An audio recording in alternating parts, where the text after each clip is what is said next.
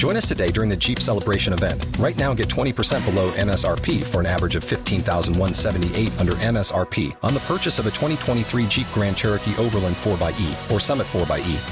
Not compatible with lease offers or with any other consumer incentive offers. $15,178 average based on 20% below average MSRP from all 2023 Grand Cherokee Overland 4xE and Summit 4xE models in dealer stock. Residency restrictions apply. Take retail delivery from dealer stock by 4/1. Jeep is a registered trademark.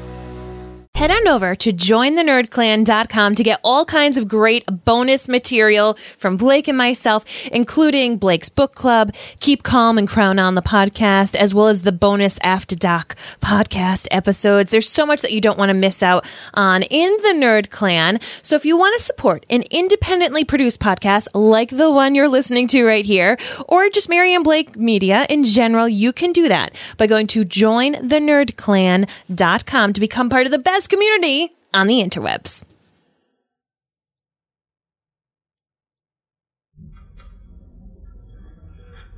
I do not want to be alone. I know that now. But what I do not know is how to be the man you need me to be. The man you truly deserve. I do not know how to do this. Yes. You do. Daphne. I know you do. You stay. You stay, and we get through this. Together. If you do this, if we do this, then nothing else will matter.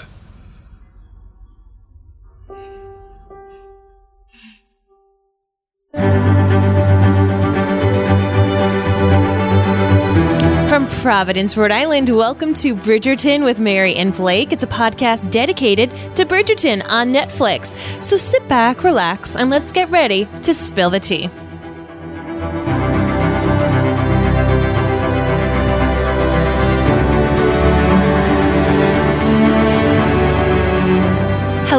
Hello, everybody, and welcome back. My name is Mary Larson. My name is Blake, and I wish I could just hop dance the way that they were. Without getting dizzy and nauseous? Yeah, just straight up, just hopping, dancing, running I around, think going in circles. one time around that circle, I'd be done. Spinning. It's pretty much like the Earth's orbit. You know, like you're going around the sun, but you're also spinning while you do it. Right, yeah, no way. I would have fallen and broken my neck. Not to mention bumping into people. Yeah. How do you know when it's your turn to go in? It's like a rotary, like a driving rotary. Right, you just gotta wait and hit the gas when fingers. you think. Yeah. You know you've been in that situation too when you hit the gas just a little too late or a little too early, and then the horns start going and you're in the middle of the rotary and it's just miserable. Do they make a decision there can only be 8 couples in this circle spin around dance right now? Is there an unwritten rule that you have to follow? And you count and you're like 1, 2, 3, 4, 5, 6, 7. We can do it. We can do it. Crap. Oh, damn. Judy just went in. Sally and Joe just went in. Damn them. Took my spot. Well, before we get into this episode, we would love to remind you that you can actually hit that subscribe button in your podcast app of choice. You can also find us on social media by searching for Mary and Blake. You can head to maryandblake.com to find all of our other podcasts and blogs because we appreciate the fact that you just binged Bridgerton. Yes, you did. And then you most likely binged the Bridgerton with Mary and Blake podcast. And you may have some free time in your life and you're like, what else can I do? I'm going to tell you, head on over to maryandblake.com. We have a slew of other shows that we've covered in addition to all these different podcasts and blogs. And we also have a Facebook group that we would love for you to check on out. You honestly just go to Facebook and you type Mary and Blake and you're going to see our group pop on up in the search bar. That's it. That's all you need to do. Just look up Mary and Blake. Marvin, are you ready to get into this episode? The finale of season 1. Oh, yes, I am. Let's do it.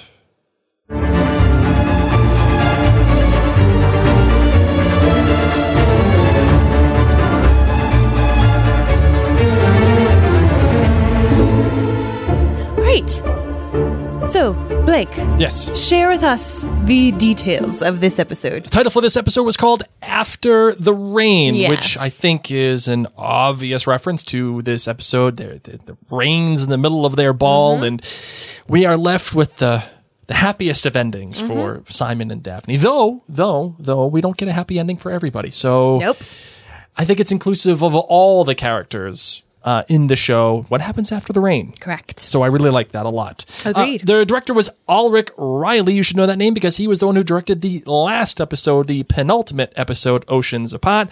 And the writer was the showrunner and well, not the creator necessarily, but the showrunner for the show, Chris Van Dusen. So, and he helmed the premiere episode of Bridgerton. Very cool. And that is that. Marvin, your cups of tea rating for the finale. A solid 5. I am not Full surprised. cup. Not surprised. Yeah. A full cup of tea. A full brimming cup of tea, complete with milk and sugar. Sweet, satisfying. Is it a cube of sugar or is it just, You know, I'm down for the cube. I kind of like the cube too. Yeah. Just because it's different. You don't really Yeah. get cubes all that often. And then how much is in it? Not like it really matters. Right. But I'm down with Just the give cube. me all the sugar.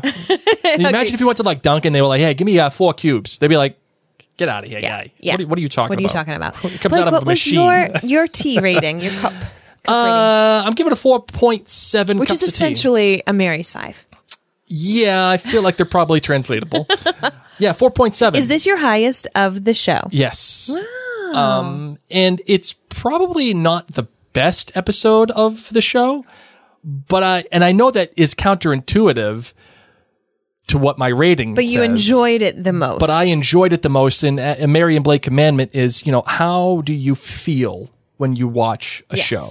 That's what matters most. What do you feel? And what I felt in this episode was lots of catharsis, lots of anger and frustration and happiness. So because of that, I'm giving it a 4.7, and I feel like it wraps up a lot of what the show is trying to say while also giving us a few avenues to continue for Agreed. future seasons. So 4.7, I think it does its job as a finale. Speaking of future seasons, Yes.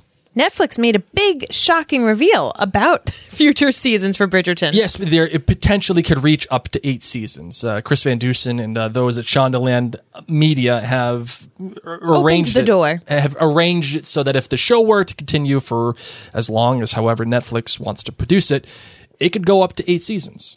Now, mind you, they were filming this season this time last year. Yes. So just to keep in mind, of course, we're still in the pandemic right now for them to try to figure things out. But that's very exciting for Bridgerton fans. And given the nature of the show itself and the cost, the size, the amount of cast and crew that must be involved, I mean, you're talking a show that has, nearly 5 to 6 main characters. Never mind all the secondary characters Yes. that are directly related to those main characters. So Lots of quarantining. so much quarantining. The only show that I think would probably exceed this would be something along the lines of like This Is Us. And even then, I don't know. Even then, half of the cast we haven't seen this season because they're just taking what we're calling a COVID nap. Yeah. Which means they're not on scene. Right, All right, right, so right. time for the GVGs. Yes. The good, the bad, and the great for the season finale of Bridgerton. My good was the painting scene. Yep. Not only was it amazing, and Blake and I both have this soft spot in our hearts where, like, when we're actual real adults, we do want to have a painting made of our family. Some grandiose painting. Granted, we don't dress like that normally, but it just kind of like gets at your heart. And so you get to see the scenery and you get to see how it's made. They're in front of this backdrop and the artist already painted the backdrop, the faux backdrop in the painting, and he's focusing on Simon and Daphne, trying to get them ever so slightly together. And he is judging them up and down. Okay. Like, why don't you guys be a little closer? You can actually smile. Oh, okay. And then there's that moment when Simon puts his arm on Daphne's shoulder and they look at each other so longingly and they miss each other. And that's when, of course, the artist, says like, this is pretty much the epitome of devotion. Right. And that is the word that he used. And I just thought it was so beautiful. My bad. There was like a 3-way tie for my bad. Really? Yeah. Okay. What's your? Well, give me the top one and then give me the 2 runners up. By Marina. Yeah. # by Marina. We spent so much time with her. And I appreciate that her story is wrapped up, and I hope it's wrapped up for good, because I just didn't enjoy her as a character. I did not enjoy spending as much time as we did. I would have much preferred to spend more time, honestly, with like Penelope, with Eloise, with the Queen, like Lady Danbury. What does she do all day? I want people who I care about, who I'm interested about, none of which is Marina. I've got a feeling she's coming back. Anyway. We ain't going to see the last of her. My runners up for my bad Yep. is the poison bottle. Oh, yeah, that was... Yeah, just like walks in, it's like slam poison. Yeah, you might as well have the skull and crossbones with No X's joke. on it. I was like, okay, does that mean he dies? Does he like? Are we supposed to interpret that he sees the bottle that says poison right in front of him? Are they going to force him to drink it? Yeah. That was just like cheesy and very awkward. You know for what me. that reminds me of? What? That reminds me of they got in the editing bay and they were like, this is not 100% clear. We need something to make it clear. Like he walks in there with these guys and it's not clear that they kill him. Yeah. So they're like, okay, let's get a shot of somebody bottle putting a of bottle poison. down. It says literally says poison on Yes. it. That's what that reminds me of. And then my other bad was just how I felt for Anthony. Like, I just felt so bad for him when he was leaving Cita. So we'll talk about him later, but I actually felt really bad for him, which is a change from how I felt for him all Imagine season. that. I know. My great, you are Bridgerton. There is nothing you cannot do. The talk, that whole scene starting from when Lady Violet, Lady Bridgerton is talking with Daphne and Daphne's saying, I love my husband. I just don't know if it's enough to save this marriage. I don't know how to make things work. And we've gotten to see Violet talk about how much she loved her husband. And we've known this from day one. Daphne's talked about how much she looked up to her parents' marriage. So she just gets to say this. And I felt like Lady Bridgerton was saying it to me. Sure. Like, there is nothing you cannot do. I may have messed up. I may have not explained sex. I may not have done a lot of things right. But you, my darling, there is nothing that you cannot do. And then from that going on to the rain, to the talk, to everything. And there's something specific about her saying, you're a Bridgerton. Yes. Like there is a level of exceptionalism that she truly believes that the Bridgerton name gives her the ability to really accomplish whatever she Yes. so chooses. Whether or not there is any specificity in that, and if there's anything that has led to that assessment, I think is It yet to gave be Daphne seen. the placebo effect. Certainly, absolutely. All right, for me, my good, Lady Danbury telling everybody to go pound sand. Everybody get out. Yes. Time to go. You don't got to go home, but you can't stay here. With her little cane. Yeah, right? She Like, just the cheese people were about to go. I love the cheese peeps because they got back together. Yes. I needed them to get back together. During that rain scene, Prince Achoo.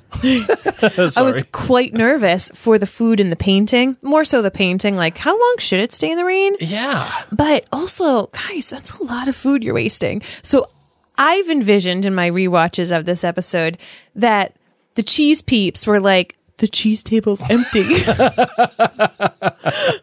We must go save the cheese. And that's when Lady Danbury, motions for everybody to stop. No.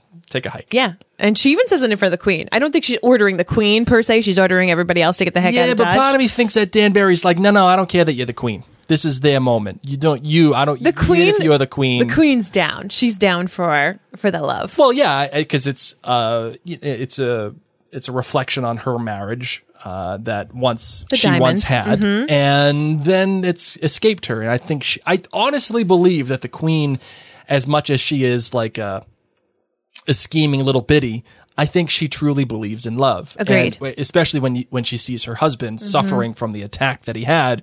You could see it in her face. Yes. And that gives a mode, well, at least a sliver of authenticity about her. Because so much of it has been, posturing and Like being mad at little Eloise. yeah, and facade and being mad at Eloise. And I mean, I know it's part of the, at least within universe and in the real world, it's part of the costuming of it all, but like all the hair and the dresses and the makeup and everything, it's a facade for the queen, and this is I think her emotion towards her husband is a real one. All right, my bad though.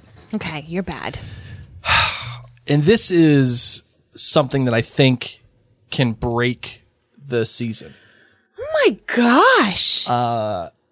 Yeah, I think it can break the season if you want to be cynical about it. Oh, well, I'm not going to be. If you want to be analytical and you want I just to want to have fun and watch a Netflix show that takes me out of the world today. Yeah, I don't blame you. But if you wanted to watch television for the purposes of being analytical and breaking it down, the fact of the matter is we have Daphne and Simon, they're happily back together after a speech and a half from Daphne.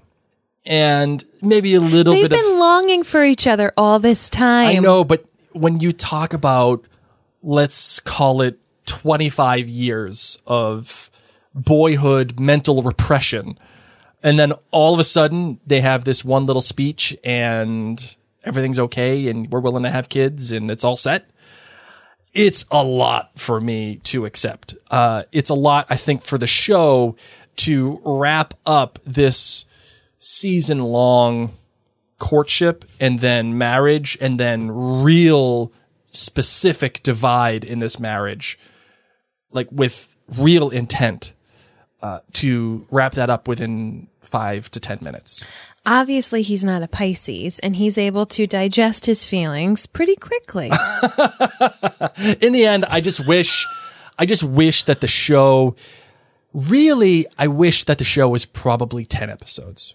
I agree. Like, give us this, give us a little bit more bonding and stuff, because yes, she like finds out all of this about him and proclaims her love for her, but you're saying that you wanted time for him to do the same for her. Yeah, absolutely. Okay. I wanted that moment, like we talked about, I think a few episodes ago, when they say, I burn for you. Yes. Did the show earn that moment? Yep.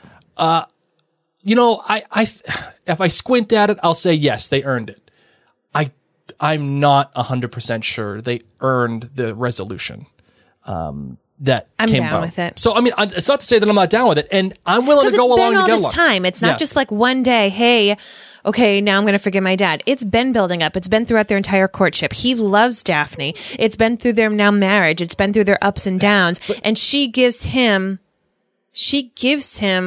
the acknowledgement that it's okay to be loved even if you're not perfect. Sure. That is the key. That's all he needed. And all you need is love. And, you know, love is what conquers all. And yes, that is the great theme of I think. So what's your great? The show. But, you know, all right, fine. We'll get into it later. My great is the bookends. Oh, of course. How can it not be? That's another Mary and Blake commandment. You want to get to my heart, you give me a good bookend. And explain. That is accomplished in a couple of different ways. We'll analyze them a little bit further, I think, later on in the conversation. But first is the birthing scene that happens. That one that mirrors, you know, Daphne's birthing scene mirrors Simon's mother's birth. Mm-hmm. And then also the bees. The bees show up, and the season begins with a bee landing on the door knocker. And then the season ends with the bee on the windowsill flying away.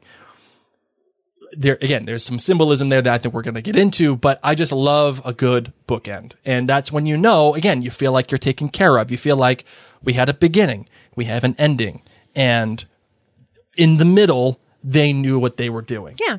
And it feels like a closed book. Okay, this is a full, complete story. And I like that. I like when that happens. Nice. So that is that. It might be now time, though, to get into the music that was used in this episode. Shall we, my darling? We shall.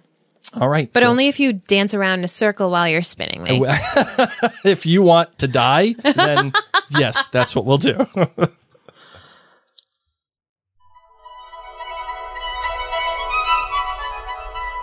So the show revisited Max Richter. Love. This is, again, his recomposed version of Vivaldi, The Four Seasons. And this particular portion, or movement, if you will, is spring, which is important because spring is a sign of rebirth, and spring is a sign of life, and the giving of life, so that when they have this moment, when they're dancing with each other, this is the beginning of their rebirth as a married couple. Love it. So, and I just love that song. I love the original version. I love Max Richter's version. Oh, Max Richter. I love it. And if you get a chance, go download Max Richter's Four Seasons. Yes. It's amazing. And then go ahead and download the soundtrack to The Leftovers because that's even better. And I love this. So, this is it. There we go. By Max Richter. Love it. Thank you, Blake. You're welcome. You ready to get into the show? Yes, that was the only one that was used. Okay. All right. So, one thing before we get into the rest of the show, and it actually is pertinent to this episode. Okay. But one of the commenters on Facebook in our group sent us a message and said, "Hey, Blake, you. just listened to your latest episode. It was great, and I have 2 comments. One, the reason why they call it a period is because it is periodic. It happens at regular, mostly intervals. And I think a man invented that name. I'm with Obvious. Mary. I like courses better. Me too. And number 2, I'm surprised Blake didn't say anything about the fight scene between Anthony and Simon. It seemed like they sped it up, or were my eyes playing tricks on me? It seemed like weird, like a superhero movie or something. Now, I don't have the name for this person just because I didn't copy it, and I'm not going to look it up as we do it right now. But please know that whoever you are, you have credit. Thank you so much for asking this question. In that commenting thread, I did answer her question, or at least address this comment, and it's I think a pertinent one about the filming aspect of it all. It's not necessarily that they changed, like filming styles, or they didn't speed it up or whatever. Really what happens is when you have action scenes, there are different methods to film action scenes. So when you're getting 2 people fighting, or when you're seeing a superhero movie, things seem to move really quick, largely because they are moving quick. And the camera angle and the style of the picture itself just feels different. It feels more energetic. And there's a couple of reasons for that. One is they lower the shutter speed. So it allows more light to come in, and you're getting more clarity in that photo. Another thing that happens is that they up the frame rate. So whenever you're watching something, like a film is filmed, or movie is filmed at 24 frames per second. Right, so you see 24 frames of film in a second worth of film. That's crazy. So when you're doing an action scene, you're actually upping the frame rate. So sometimes what will happen is some filmmakers will go to 25 frames per second or 26 frames. Some filmmakers will go to 30 frames per second. And to the eye, it just looks a little different because you're getting more information. Again, you're getting more clarity. You're getting more information in the picture. Someone that used this to disastrous effect was Peter Jackson when he filmed The Hobbit. Okay. He filmed The Hobbit in 60 frames per second. Why? Just because he was experimenting and he wanted this really high quality image. The problem is that when you film in a 60 frames per second, you as the viewer aren't trained to watch a movie at that high frame rate. You've been trained to watch it at 24 frames per second. Okay. So when you see 60 frames per second, it looks almost fake. And it looks like, who uses these high frame rates is soap operas. They film in high frame rate. So it has that plastic look to it. The Hobbit suffered from the same thing. When it came out, everyone was like, 60 frames per second. And then everyone saw it. And they said, no, this looks awful. Oh, no. Technically, it's better. Okay. But it's not, because your eye is not trained to look at that way. So when that happens, you're getting more information. And the last thing that they do when they film these kind of scenes is that the camera is handheld. When you're watching Bridgerton, for the most part, you're seeing everything on a dolly. You're seeing everything that is stabilized. But when you watch something that is handheld, the camera is jittery. It moves. It moves quickly. It moves without warning. And you see that happen in that scene. You saw that happen when things go to slow-mo when Simon and Daphne are dancing. Yes. And then also you see that happen too in the birthing scene when the camera is walking into the room. It's a handheld camera. Yeah. And that's used to perpetuate and give you the idea that something is amiss. Something is not stable. It's a visual trick to teach you and to give you the sense that, what I'm watching is not right. Something is off, or something is unstable. it's a visual cue to say something is different here, other than what. And like usually, what will happen too is somebody will use canted angles, like it's on an angle, whatever. It's another visual cue to tell you that what you're watching is not normal. Okay. And so that is the explanation behind why that fight scene looked so different from the rest of the show. Interesting. So there you go. So that's some nerd filmmaking for you. Yes, it is. Okay, now that you've all woken up,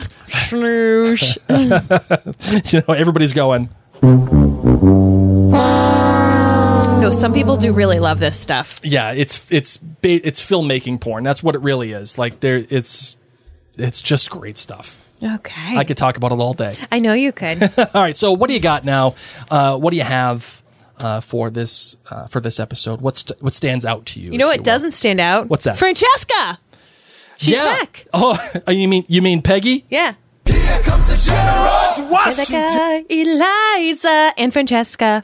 Like she's that little of a plot point, but she needs to come back. Yes.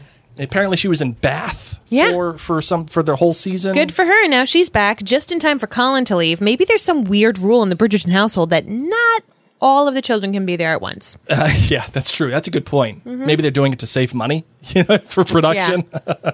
Okay, we're going to switch you out and bring you in. Okay, so we get Francesca there, whatever. How about you? I've got some other things, but... Well, I do want to talk about the mirroring, yes. At least. You actually have, like, real things. Yeah, I want to talk about the mirroring. I have what people wore. I have sex.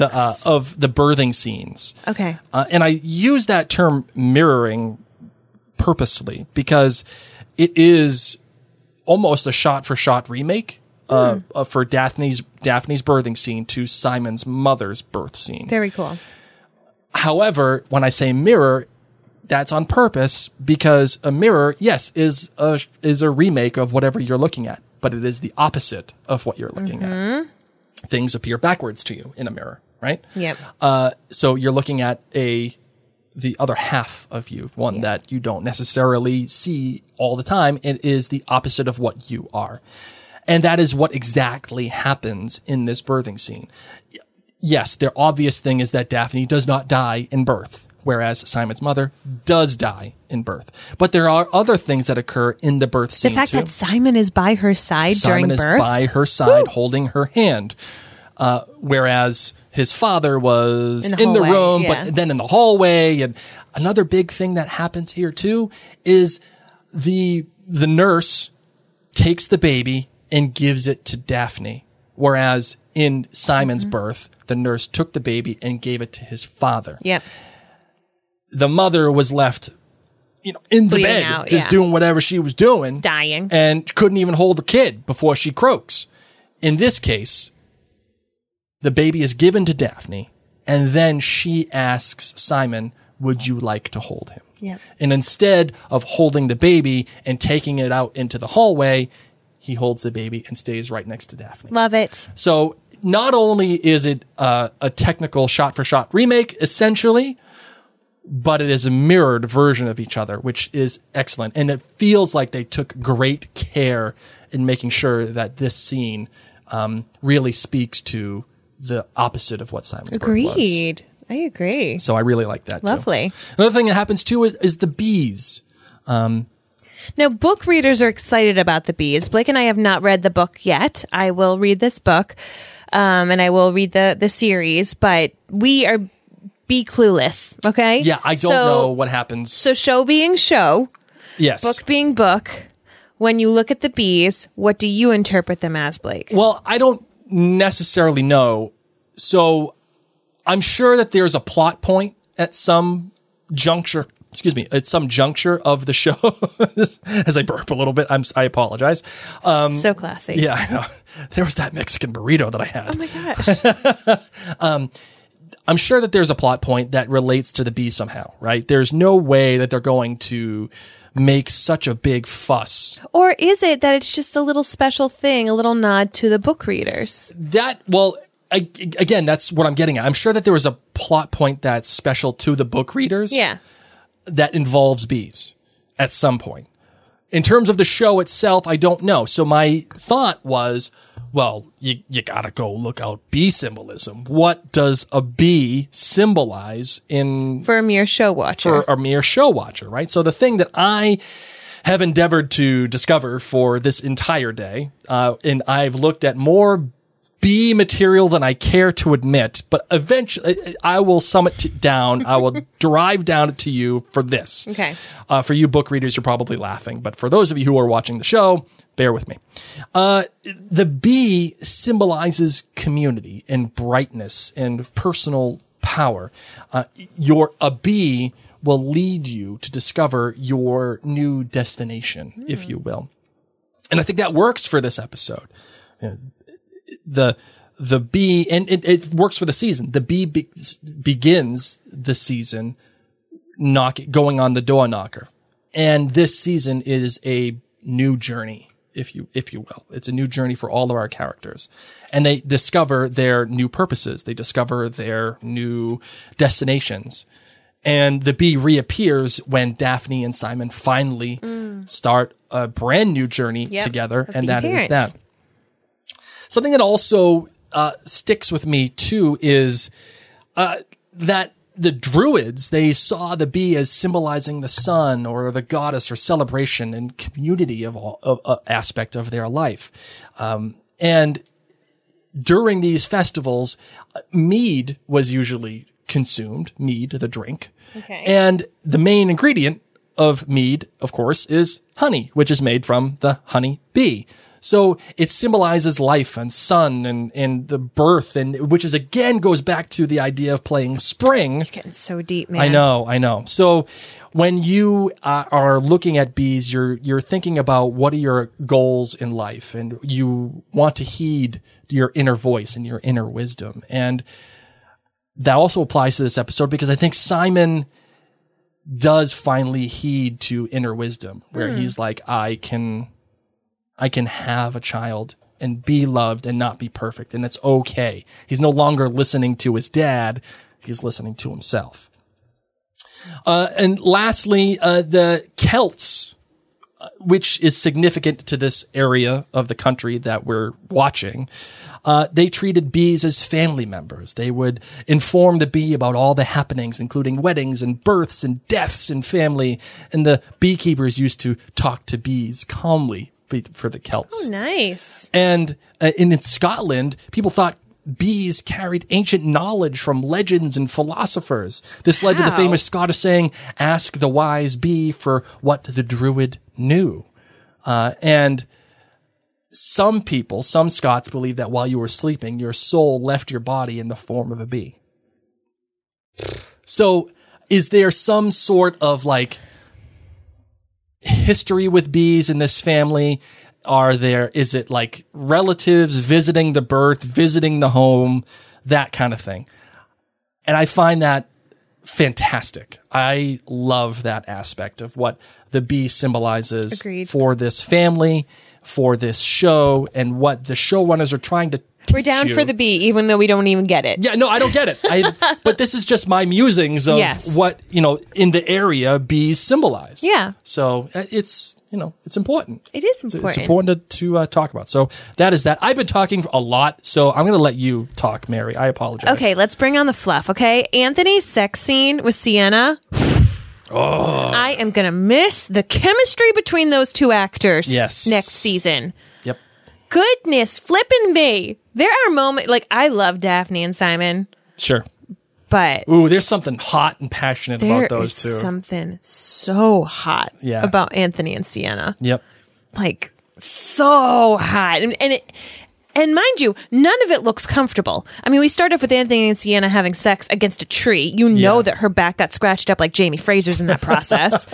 And then this one, I couldn't stop because they're underneath the stadium stairs. Yes. And I just kept thinking about The Greatest Showman. Blake always calls Anthony, what is it? Low rent Hugh Jackman.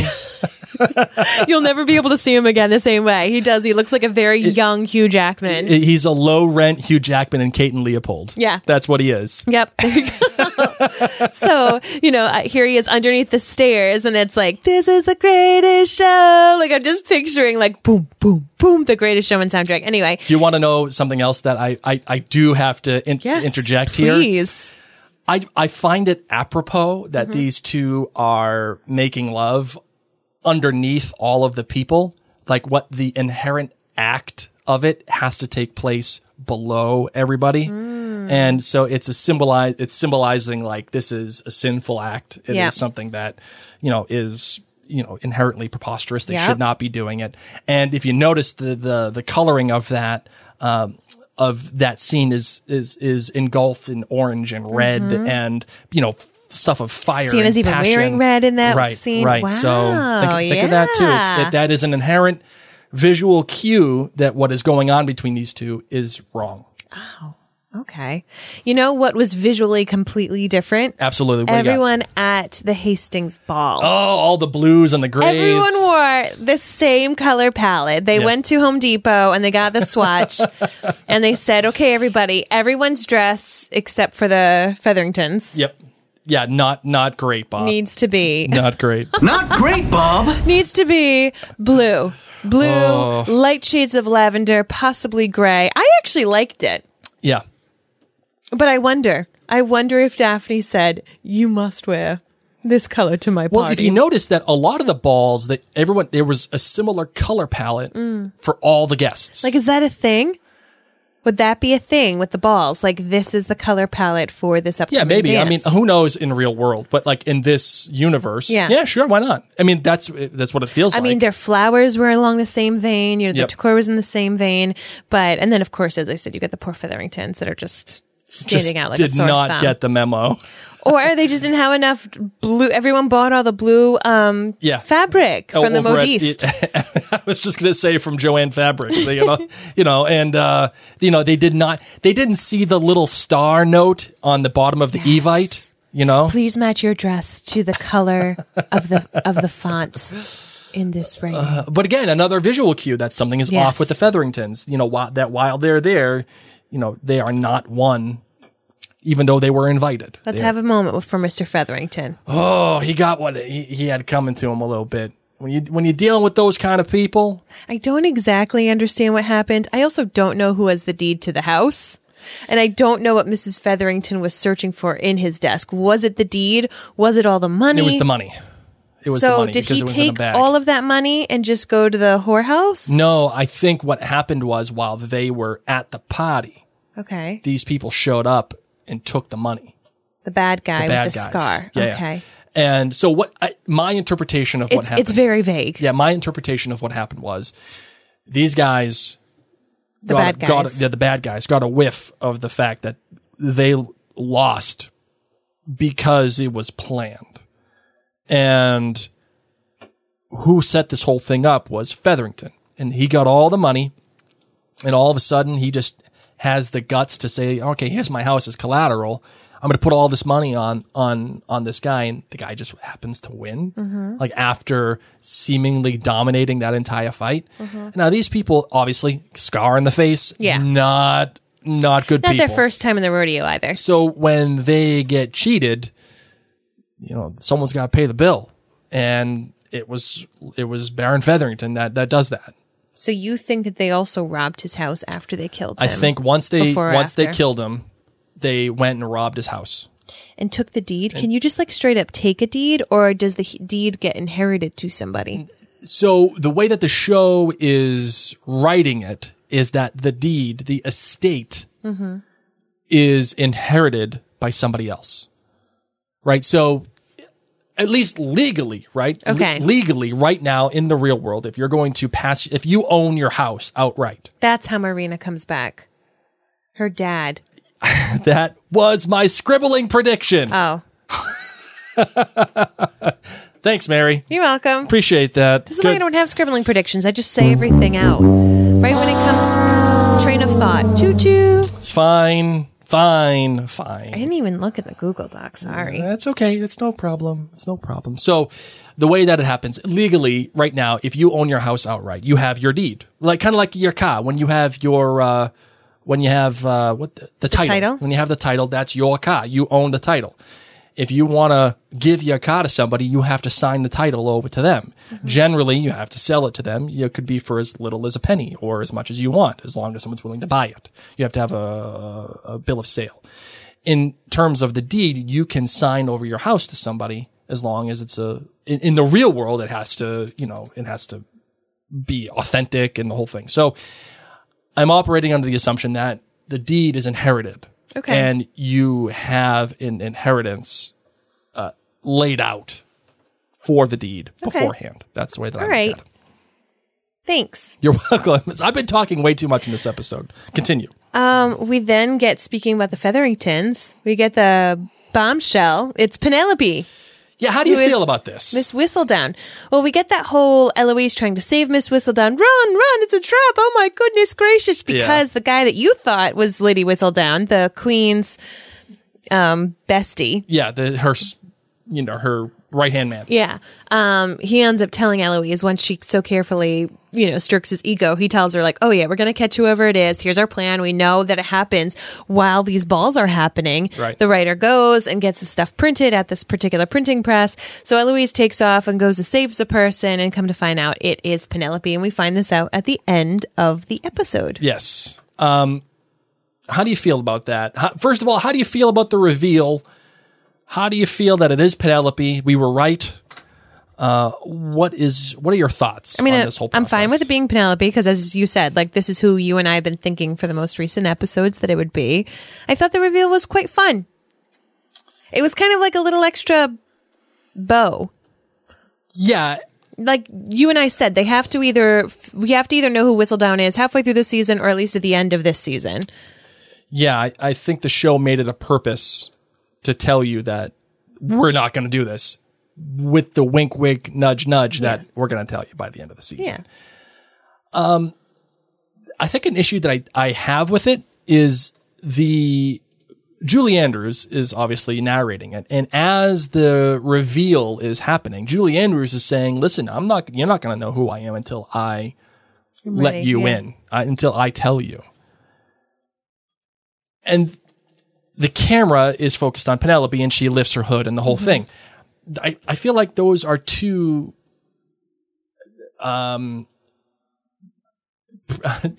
philosophies at odds with each other.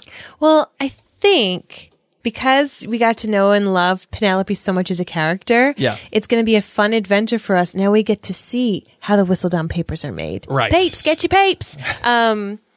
We get to see how carefully she has to be. And maybe it can be from her perspective. We're kind of like a little spy. We know who it is. How long will the Whistledown papers continue to be dispersed? No, I love the idea of knowing who it is. Like, I think for future seasons, that will make a very interesting narrative to see. Like, when you go back now, knowing that Penelope is Lady Whistledown, that must recontextualize the whole season, especially after what happens with Marina, Penelope knowing that if she does what she does, this is going to put her family in ruin, right? I mean, that's a big deal. Yeah.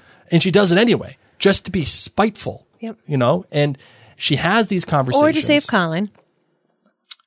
Well, yeah, but that's part of her spite, right? Like, if I can't have Colin, nobody can. But also, I don't want the love of my life to be conned into a false marriage. That's true. That's a good point.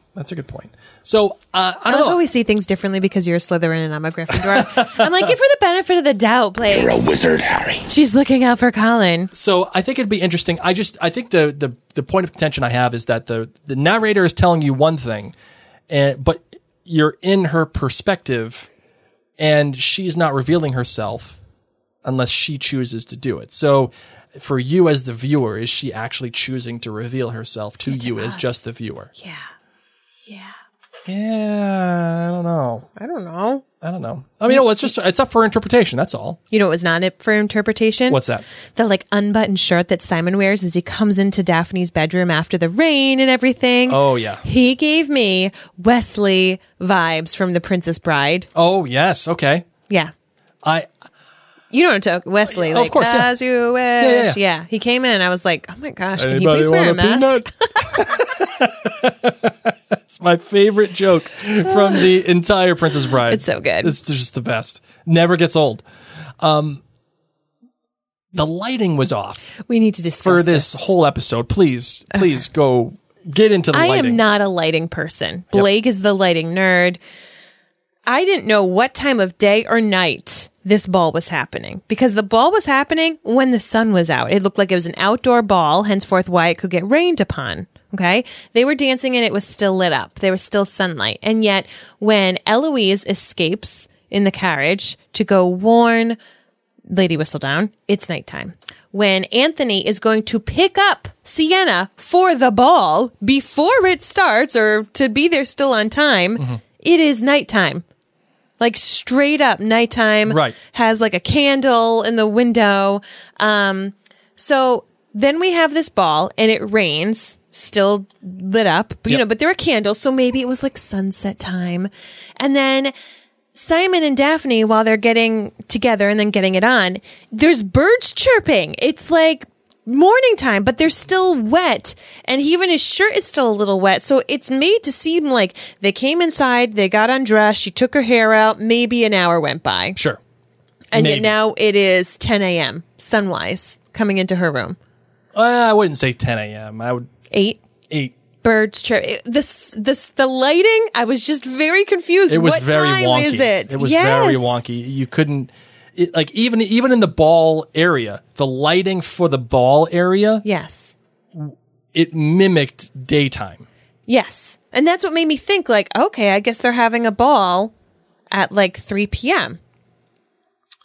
Yeah, but But then nothing else lined up with that time frame unless like Anthony was coming from a completely different time zone. well, but then again, Penelope leaves the ball to go do the Whistledown paper. Yeah. And the Whistledown paper, the whole sting scene Wicked late. takes place in the middle of the dock. Yeah. And then they go back to the ball. Yep. And it looks like daylight. Now, I think that was probably just a mechanism of we have to shoot. And We need this part to be suspenseful and we need Anthony to be moody. Yes. And we need the ball to look like it's clear so we can see everybody. You know, number one, you don't want to have Game of Thrones syndrome where you can't see the big final battle of Winterfell, right? You can't have that. You know nothing, Jon Snow. But it needs to be light. It was a little wonky. I would love to talk to the director about the lighting and what the decision-making process was for the whole. Because for a person like me who doesn't notice the lighting to be so confused, what time is it? Like, right. Did Anthony miss the memo that the ball starts at noon? Like, why is he picking Sienna up at 9 p.m.? Right. No wonder she's having sex. She thought he stood her up. Oh man. Yeah. So we'll just kind of get off that. But Speaking of having sex. Yeah. Let's talk about Marina here a little bit. I think I'm so conflicted about Marina. It's twofold. Okay. One thing that happens is really great, like really, really great, and it's the magic of editing, which I really like. There's a scene between Lady Featherington and Marina, and Marina seems to be on her way home. And we don't know for what purpose. We don't know maybe it's just the season is over. She's going home. They can't take care of her anymore. They don't have any money. They lost all the money, everything.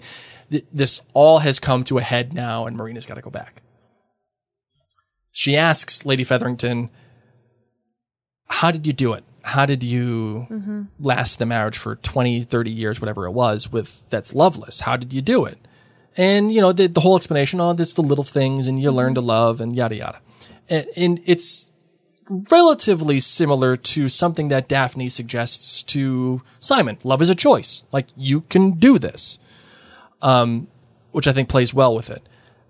But again, the magic of editing, what you realize without it being told to you straight out is that Marina is going down to be with the brother. Yes. And go live the rest of her life with the brother. Yes. And when you see that happening, you say, wow, okay, now I understand the context of that conversation. And they didn't spoon feed it to you. It wasn't the bottle of poison. Yes. You had to engage with it to understand it. I loved that choice. I thought that was an excellent choice. Agreed. The problem is baked in to the conceit, which is she has to go marry the brother. I'm not in love with that choice. I'm not in love with her ending up the way that she did. Maybe they'll end up falling in love. It'll be like Legends of the Fall. Oh, where the lady falls in love with all three brothers? Yeah. It'll be like that. Oh, maybe. I don't know. Or she'll be like, wow, I ended up getting the better brother. Like, I Right? thought I had it good, Yeah. but like, This guy didn't get killed. that guy was he's not killed, but like also he's younger. So he like saw what mistakes his brother made Yeah.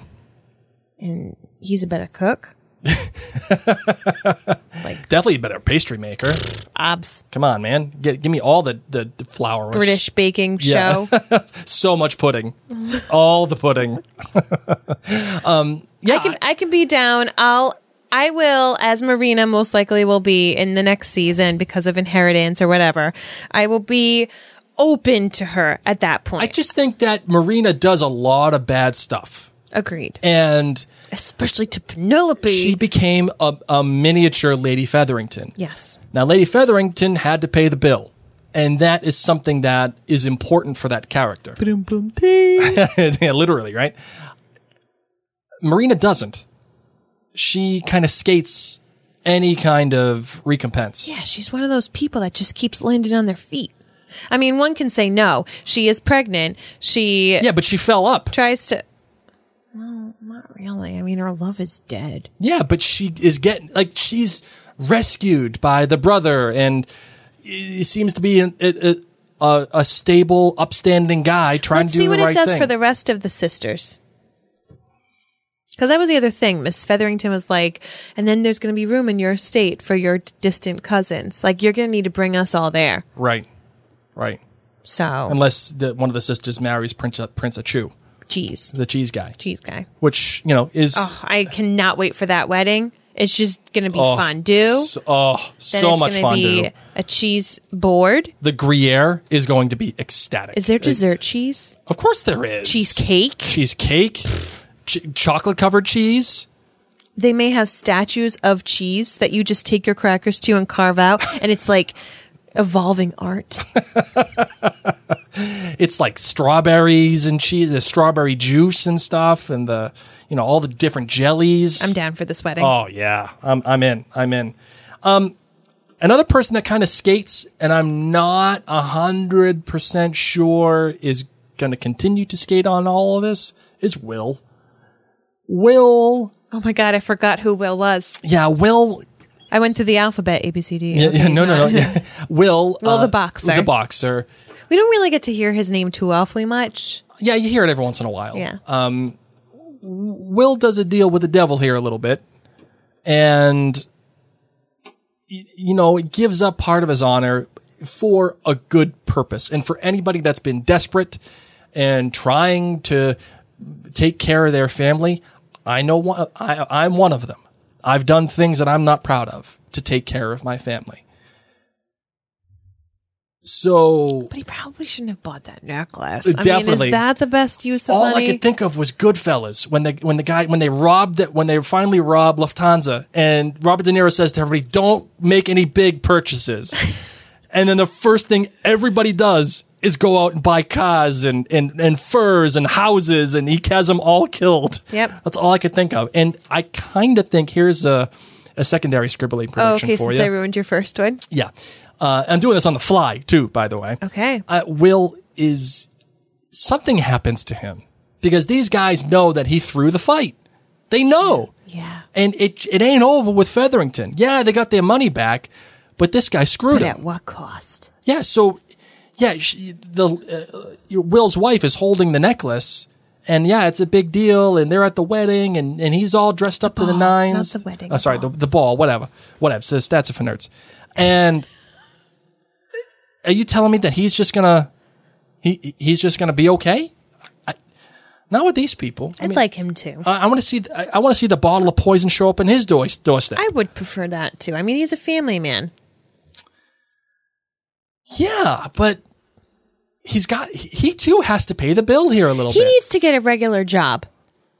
Yeah, Wait, I can't be boxing all my life, so maybe it'll be something that'll physically happen to him. Like maybe somebody's gonna like knife him, and then he's not gonna be able to box. But then he can do something else, or like the Duke. Well, that was the idea. Like he was gonna get all the money so that he didn't have to box going forward. He didn't have to put his life out on the line to make money and travel around wherever. He wanted a normal style job. Yeah, he might want to own like a cheese shop, because he knows that there's a lot of need for it. Especially with the cheese guy getting married. Yep. There's going to be some demand there.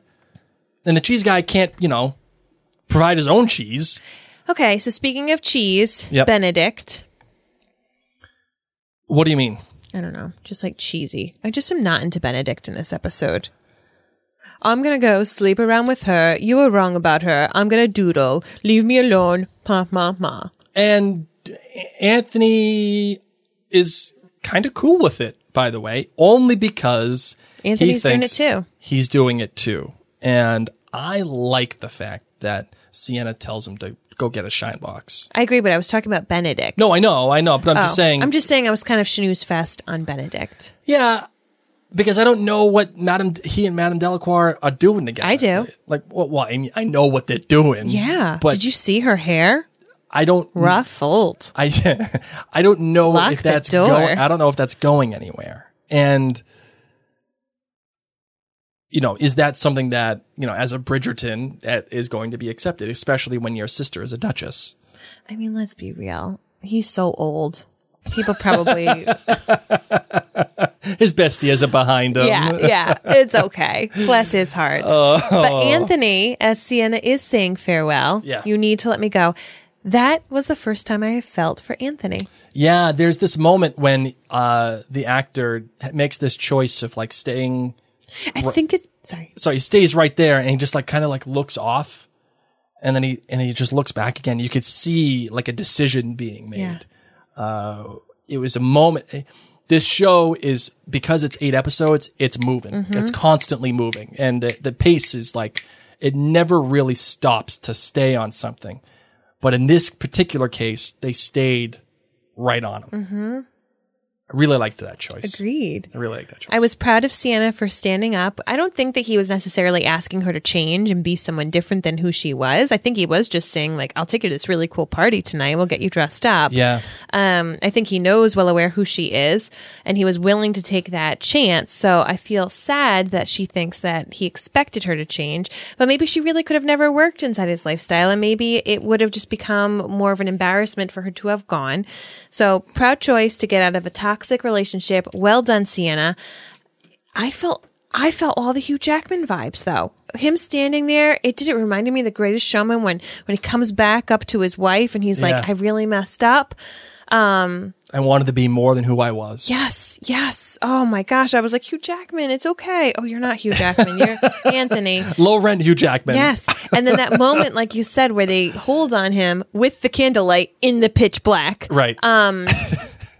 Confusing. While it's daylight at the party. And he like pouts and throws his flowers, which were perfectly good flowers. You bring that to the ball and you give them to your mom. Right. Make her feel better No about one's the bringing situation. her flowers anymore. She's just talking about her dead husband the whole time. Come on, Anthony. What kind of first son are you? Just throw this flower.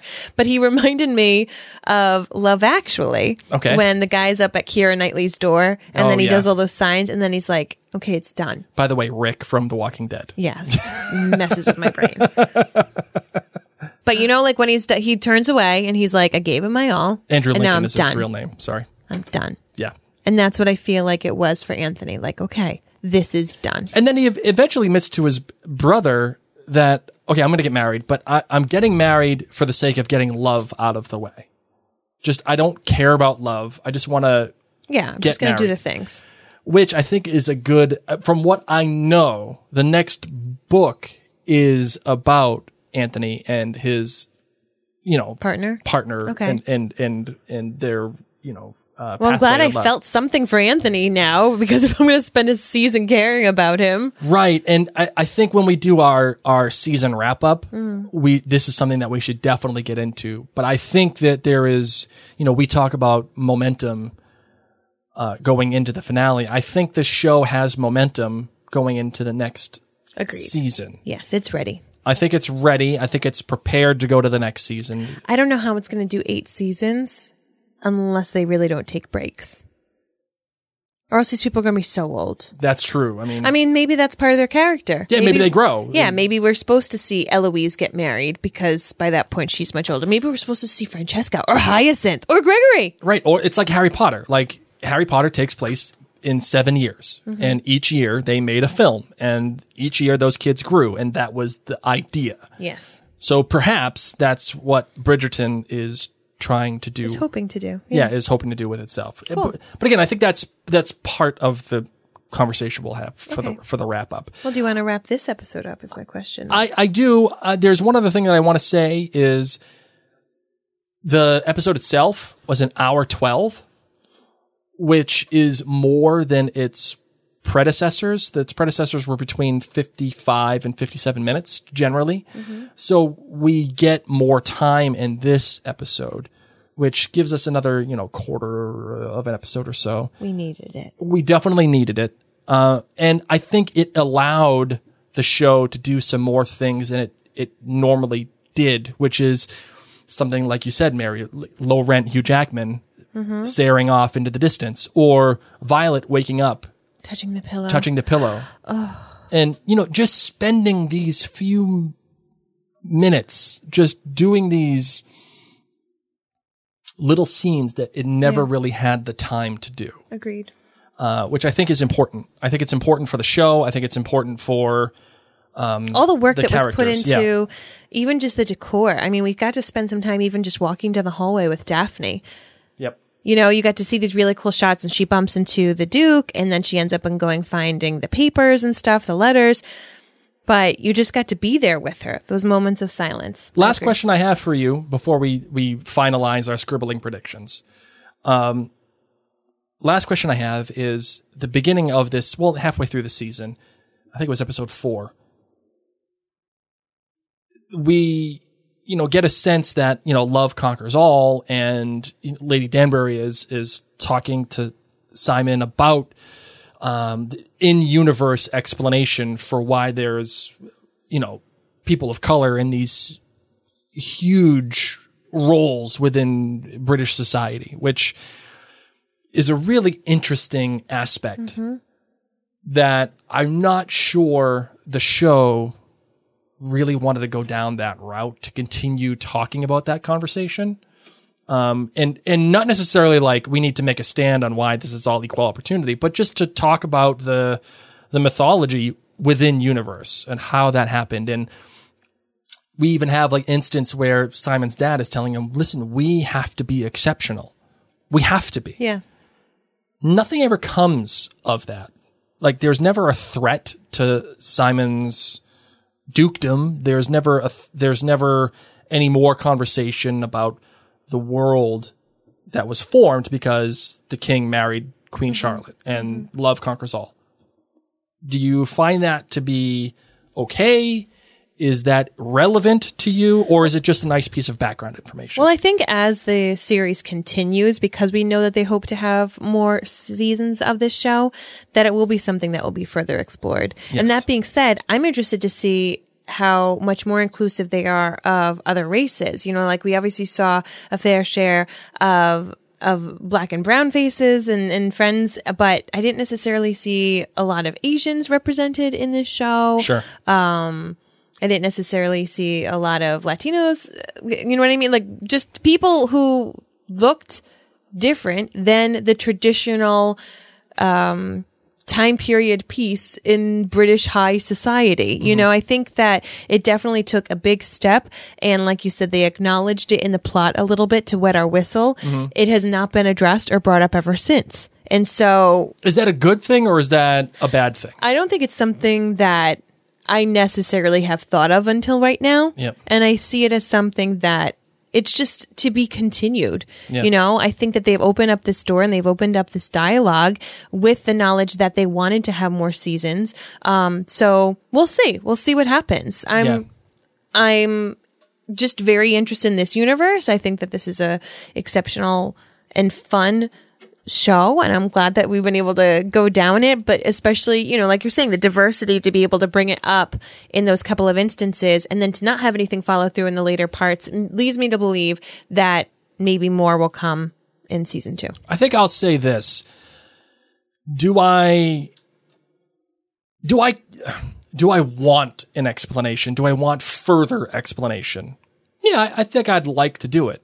I think I'd like to go down that road and have a little bit more of the mythology explored of how this came to be and all of that. But this is how like nerdy we are. We're like, give us the mythology behind this completely fun, like magically colored sex next to swans Netflix show that we binged. But then again, on the other hand, there are sometimes in a story, the world that you create, some things just have to be because that's what it has to be. I think of Star Wars. Han Solo is sitting at that table and he has a history with Greedo. And there is a sense that Han Solo is a bad guy, but dashing, and he's good looking and he's tough. He's a cowboy and he's talking about the Kessel Run and the whole thing. Do I need the information about the Kessel Run? Do I need to know why he's sitting at that table? Do I need the Solo movie? Do I need the Solo movie? No, I don't. It's just something that I accept because that's what the world demands of me. And so my whole point is this. If the show doesn't go back and explain any of it, if nothing comes of what Simon's father says to him, I think I'll be okay just knowing. I will too. Just knowing that that's what the world demands that I accept. Agreed. There are rules that I have to be okay with, and that might be one of them. And I'm not just okay. I'm loving. All right, you ready to finalize our How do you still need to finalize your scribbling predictions? Well, no, we're going to memorialize it. Okay, here we go. Right. All right, number 1. We know that the person that is going to inherit the Feathering estate is a man. That's what the lady says to Lady Featherington when she hands the note. When Lady Featherington opens the note, she has a visceral reaction. So it's someone that they know. It's someone that she knows, like personally. That would piss her off. So is it like the Bridgertons? I don't know. I don't think so. Is it Will? Is it Will? Maybe Will has an in on that deed. Possibly. Maybe that's part of the payoff, right? But that's a stretch. That's a stretch. I don't think he would have given his house. But yeah, it's more like next in line because he's dead. We're looking at family. Yeah, so it's got to be Marina's father, right? Because I don't think any of the characters that are already in the show would elicit that kind of reaction. And it wouldn't make sense to have it be a Bridgerton because they're already the main family. Unless can it be like given to the bank? I mean, if he has the deed, it means that his house is paid for, yeah, I guess. That it's so his. Never mind. Yeah. So it has to be someone that she knows, and it has to be someone that's somewhat related to the plot that we just we've saw. already known. Okay. So it has to be Marina's dad. Yes. So that's what I'm going to say about that. The next one is that I think Will is going to get it. And that might be one of the things that happens early next season. And that's how Simon and Daphne are going to come back into the picture. Back to London. They're going to come back to London to deal with what happened to Will. That's my guess. Okay. That's my thought. So you got any scribbling predictions? No, I never do. I just lay it all out as I talk about it. All right. Fair enough. You ready to close it out? I sure am. Let's do it.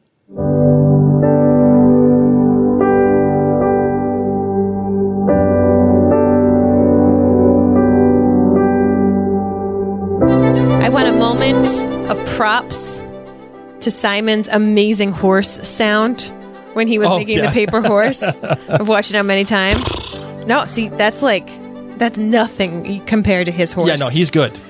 The reverberations within inside his mouth, I can't even handle it. Man's talented with his mouth. Seriously, we saw that in the bookshelves. Or in on the stairs. Yeah. Ladies and gents, this has been nothing but a pleasant and lovely and joyful experience to binge Bridgerton with you. This year while we've been recording, 2020 and 2021, been crazy. And for you to join us as we escape to this colorful, fun world has been...